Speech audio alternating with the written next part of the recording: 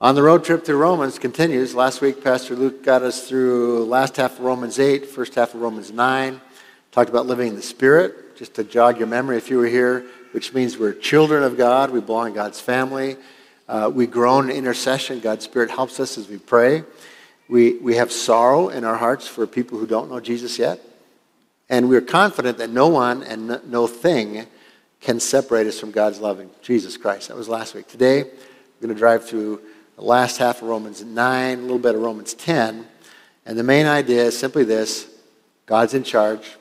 God is God, and we are not.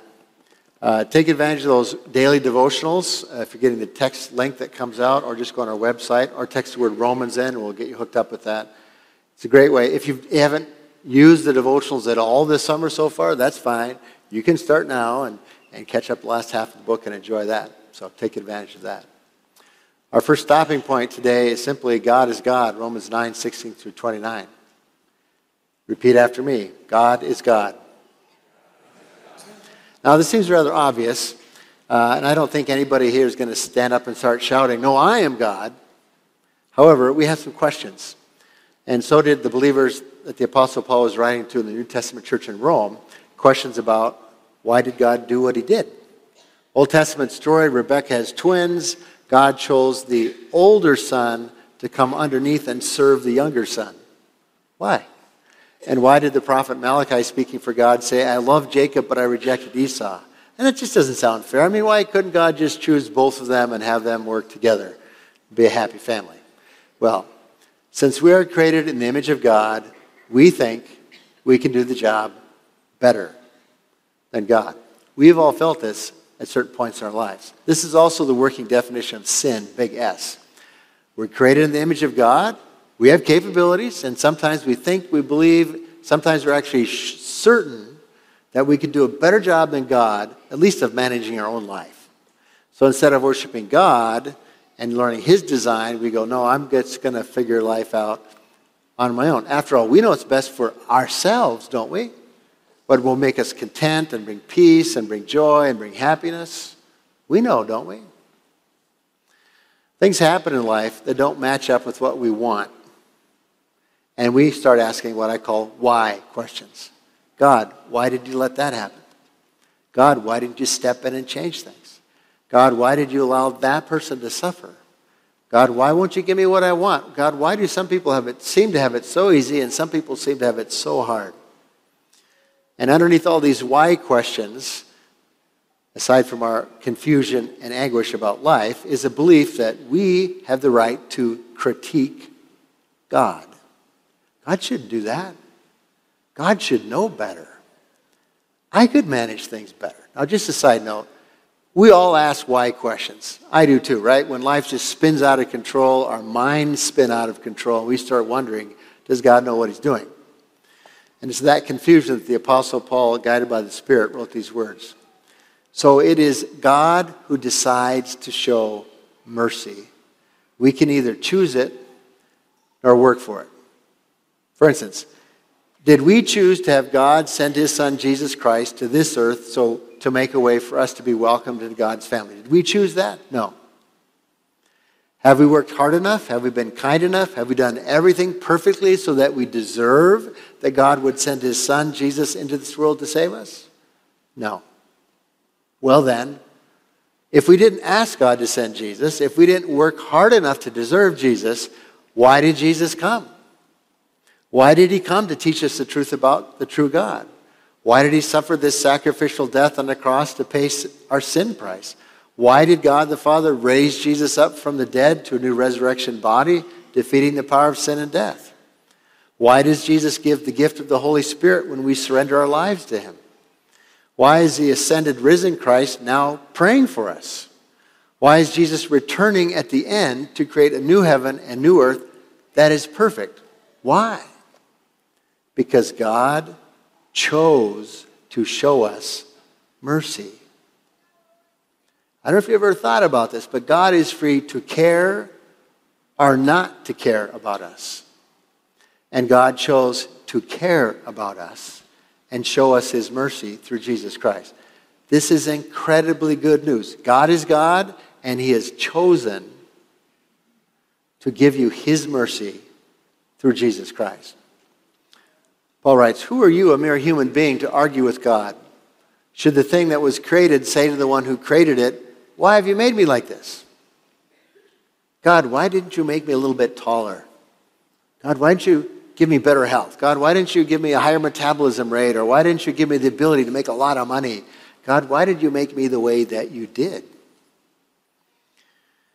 If you've ever watched a potter working on a potter's wheel throw a pot, it's amazing. They know the right size lump of clay to put on the center of the wheel. They start spinning it, and they get water in their hands, and they apply this pressure, and before you know it, they shape this clay into what they want, a jar or of whatever size. And during the whole process, the clay does not say anything. The clay does not say, I want to be this. You're not doing it right. No, the clay is just worked by the potter's hands. That's how Paul talks about God working with us. You see, we have a choice about what question guides our life. It's kind of one or the other here. We can live in frustration and keep asking God, God, why did you make me like this? Why did you make me like this? Or we can live by faith and say, God, since you made me like I am, will you show me how I can bring honor to you with my life? Just show me. God is God. God is good. And so Paul also writes, earlier in the book, we went through this, and we know that God causes everything to work together for the good of those who love God and are called according to his purpose for them.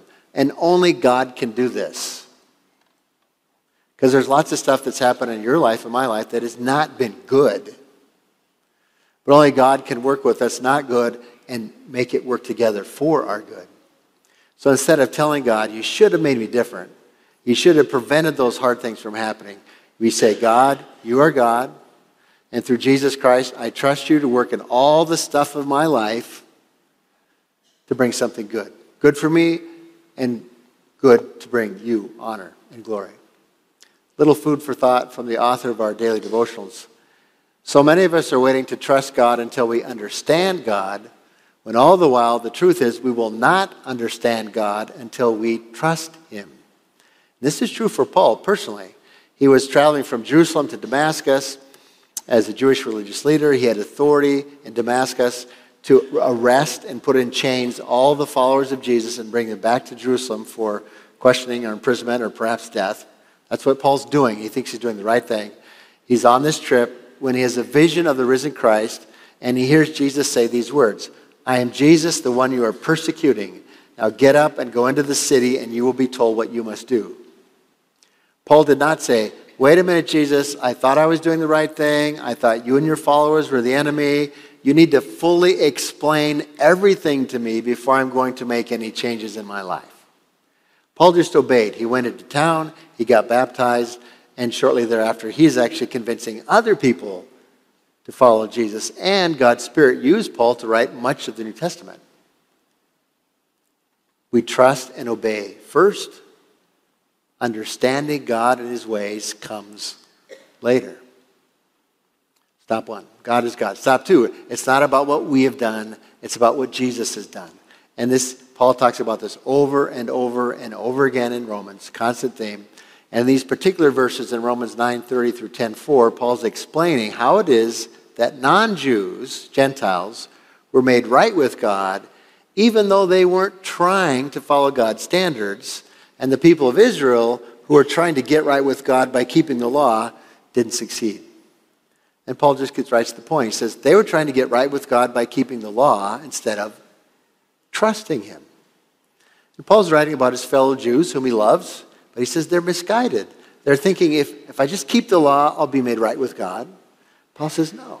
No one, Jew or Gentile, can be made right with God by just keeping the law. You're made right with God by trusting what God has done for us in Jesus Christ. You don't earn your way into friendship with God. You receive it by faith as a gift from Jesus. It's not about works. It's about trusting in faith. I was visiting with a good friend from a previous church I've served. We were talking about life and work and kids and catching up on all that stuff. And they began to talk about a friend they made at a degree program they'd recently been through. And this friendship eventually, we have conversations, and eventually the conversations start talking about spiritual things. And their friend, I'll just call him John, since I didn't ask permission for the story from him, call him John. He had no experience with church. None. No experience with the Bible. None. But he's interested. So my friend said, well, hey, John, we could just do a basic Bible study. You can find out the basic message of the Bible and find out the basics about Jesus if you want to. John said, yeah, I'd like to do that. So they started meeting for a while and kind of going through the basics. And after a while, John got the basic idea of what the Bible's all about, who Jesus is, what he's done, his death, his resurrection. And my friend talked about, when you decide to believe and follow Jesus, it's like you get into the boat. You make a decision. You get into the boat and say, this is where I'm going to be now.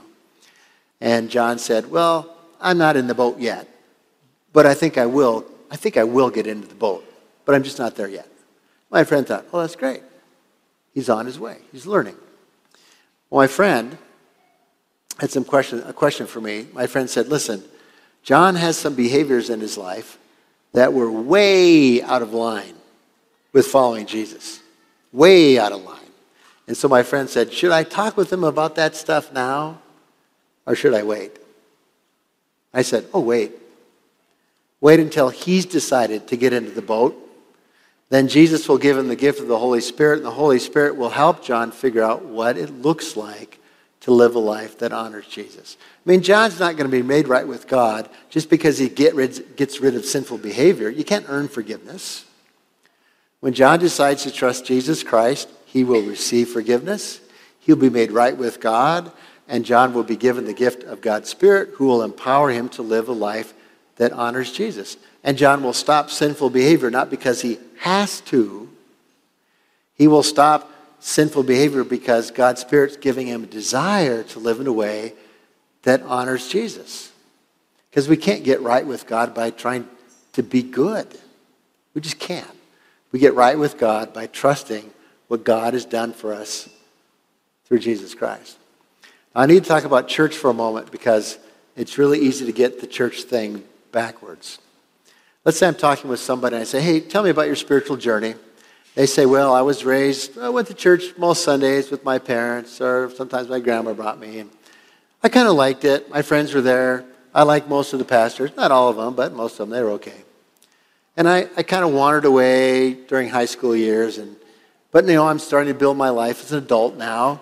And I realized I want to get back to church. I think it'll be good for me, and I've got kids now, and I think it'd be good for them. In other words, they're telling me, well, I kind of felt like I made myself right with God by going to church. I got away from it. Now I want to get it back and be right with God again. Now, don't get me wrong. Worshiping on Sundays at Cornerstone and then finding a ministry place or group to plug into will be a great encouragement to your spiritual life, but it doesn't make you right with God. Faith in what Jesus Christ has done for us does that. Now, worship together and finding a place to plug in and be involved, that will encourage your faith and help you grow. But it starts with placing your full faith in Jesus, his death for your sin, his resurrection to give you a new start in life and the life to come. It's all about what Jesus has done for us. And that gets Paul to stop number 3 in Romans 10. Salvation is for everyone. Now, Paul did not grow up this way. God had to reveal this to him. Because when Paul was growing up as a Jew in New Testament times, he was taught salvation is for Jews only. End of sentence. So Paul was taught non-Jews were excluded. He was taught he was taught look down on Gentiles and judge them because they are beneath you. He was taught never to enter the home of a Gentile. He was taught never to eat a meal with a Gentile, a non-Jew. And he was taught never to befriend a Gentile because Gentiles, non-Jews, were shut out of hope of ever being made right with God. They were hopelessly doomed. That's how Paul grew up. Then he met Jesus Christ and got straightened out, and God's Spirit revealed to Paul the truth about salvation. It's for everyone. Ethnic background doesn't matter. Your skin color doesn't matter. What language you speak doesn't matter. In Galatians 3:28, Paul wrote, it doesn't matter if a person is a Jew or Gentile. a slave or a free person, a male or a female, all that matters is that a person has faith and trust in Jesus Christ. And so Paul puts it down very simply. If you openly declare that Jesus is Lord and believe in your heart that God raised him from the dead, you will be saved. So we're just going to walk through this important sentence. If you openly declare. Faith in Jesus Christ is not a secret you keep to yourself. Faith in Jesus Christ gives you hope and purpose and meaning and affects every part of your life. So it's something we openly declare with both our words and our actions. It's who we are. That's why baptism and confirmation are not private events just for family and friends. Because in the baptism of a baby, one or both parents are publicly declaring that Jesus is Lord and that they will raise their child to know Jesus as Lord. And they want the whole church to know. This is public. In the baptism of an adult believer, an adult comes to the church and says, I am declaring now that Jesus is Lord. I'm going to take a series of vows, so it's very plain. It's not private. I want to let everybody know. This is who I am now. Jesus is Lord. In confirmation, a youth who is baptized as just an infant in the church comes before the church and says, well, my mom and dad, when they baptized me, they said Jesus is Lord, but now I've made that decision on my own, and I say Jesus is Lord. Openly declare that Jesus is Lord. In New Testament times, Roman authorities, local Roman authorities, sometimes would ask Christians, you need to say that the Roman ruler Caesar is Lord. He's master of all, not this Jesus. You need to say this publicly. And Christians refused. Sometimes it cost them a job. Sometimes it cost them jail time. Sometimes it cost them their lives. But they knew that only Jesus Christ, the Son of the living God, crucified for the sins of the world, dead and buried, raised to new resurrection life by God the Father to defeat the power of sin and death. They knew that only that Jesus is Lord. Caesar thought he was Lord. He thought he controlled the world. He thought he controlled the world's greatest fighting force and the world's economy. But Caesar would die, did die, and he was not resurrected. Jesus, on the other hand, was involved with God the Father and the Spirit, Holy Spirit, in creation itself. Caesar wasn't there. Jesus knew and taught the truth about the true God. Caesar did not. Jesus sacrificed his life in a crucifixion and death to pay the sin price for everyone. Caesar did not. Jesus was resurrected to a new resurrection body, proof that he was the Son of God, and giving him the authority to both judge and forgive sins. Caesar, dead and gone.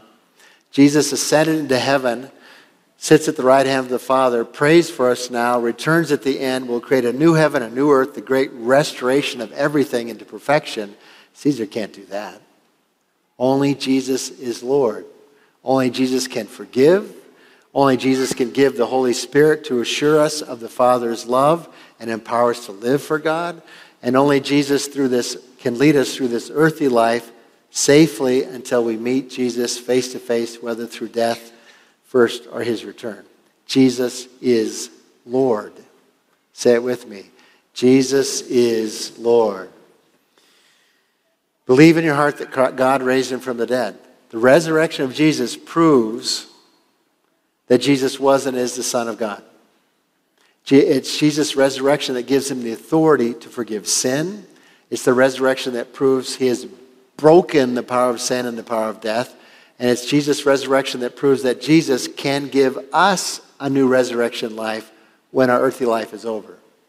So we believe in our heart that God raised Jesus from the dead. We are saved, and we serve a once crucified, now risen, ascended, and soon returning Lord Jesus. And this invitation to openly declare that Jesus is Lord, believe in your heart that God raised him from the dead and be saved, this invitation is open to everyone. Paul wrote, for everyone who calls on the name of the Lord will be saved. Not some, not most, not almost everyone, but everyone who calls on the name of Jesus will be saved. We don't call on ourselves, our own abilities, our own goodness, our own good works. We call on the name of Jesus Christ. And through our faith in his death and resurrection, we are forgiven. We are made right with God. And we're given the gift of God's Spirit.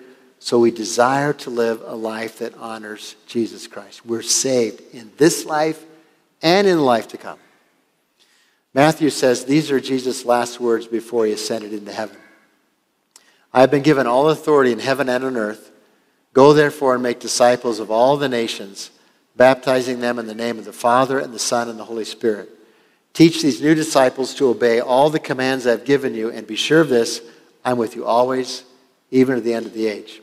Jesus did not say, make disciples of a few people, or make disciples of the people who have your skin color, or speak your language, or live in your country. Jesus said, make disciples of all the nations.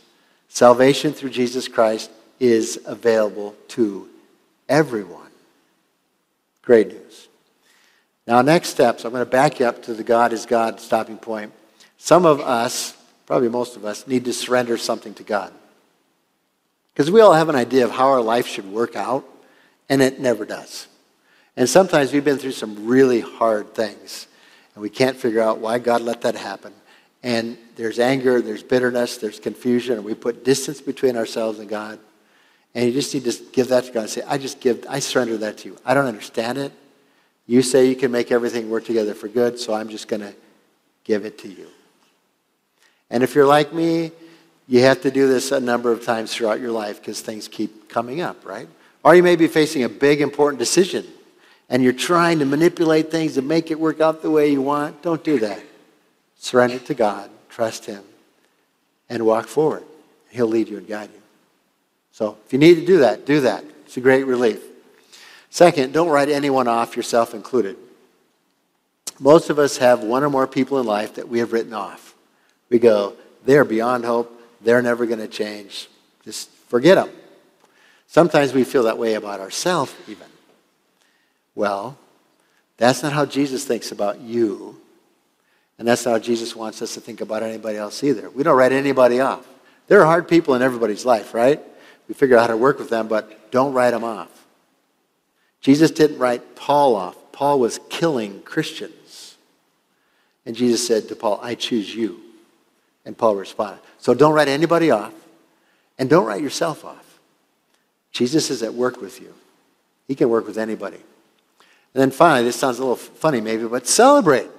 Go have a great feast. Go throw a party. The good news is Jesus died and rose for you, and you trust Him, and He's put His Spirit in you, and you can serve Him with this life, and your eternal life after this death is fixed, it's certain, it's sure, there's no fear. This is something to celebrate.